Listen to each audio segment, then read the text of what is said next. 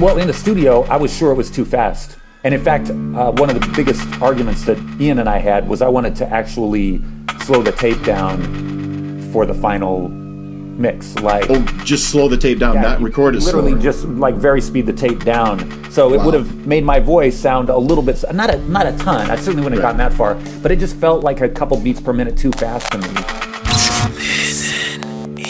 Hi, this is Steve Taylor. Hi, I'm Steve Taylor, and this is a Listen-In podcast.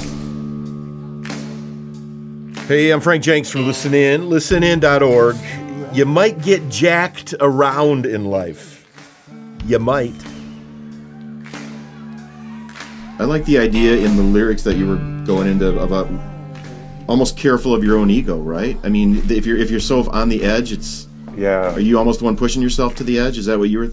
Yeah, man. I mean, our egos, I should speak my ego as a recording artist. It's almost like you're trained to wake up every morning thinking about yourself and, what am I going to do for my career and how am I going to get other people to care about my career?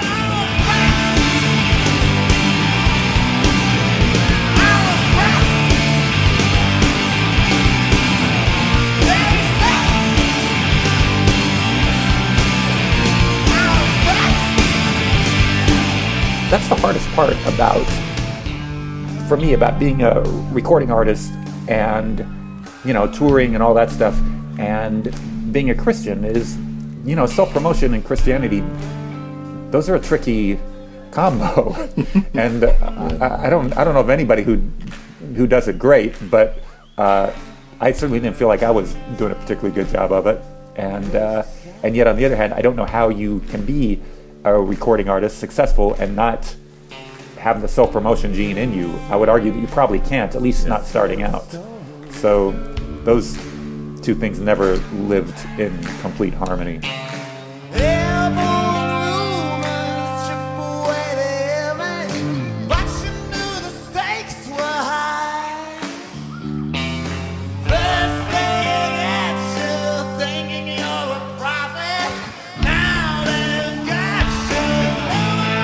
Steve Taylor taking control of what was and what is On the Fritz, title to his 1985 Sparrow release.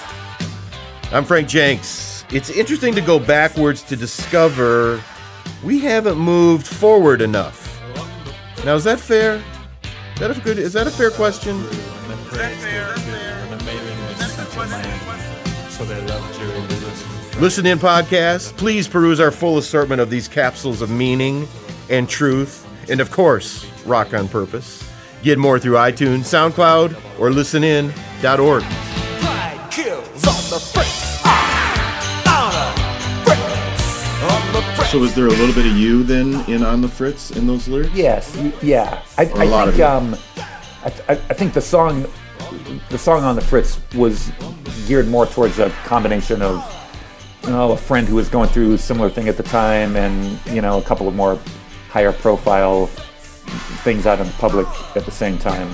But some of these songs I write just because, they were like markers.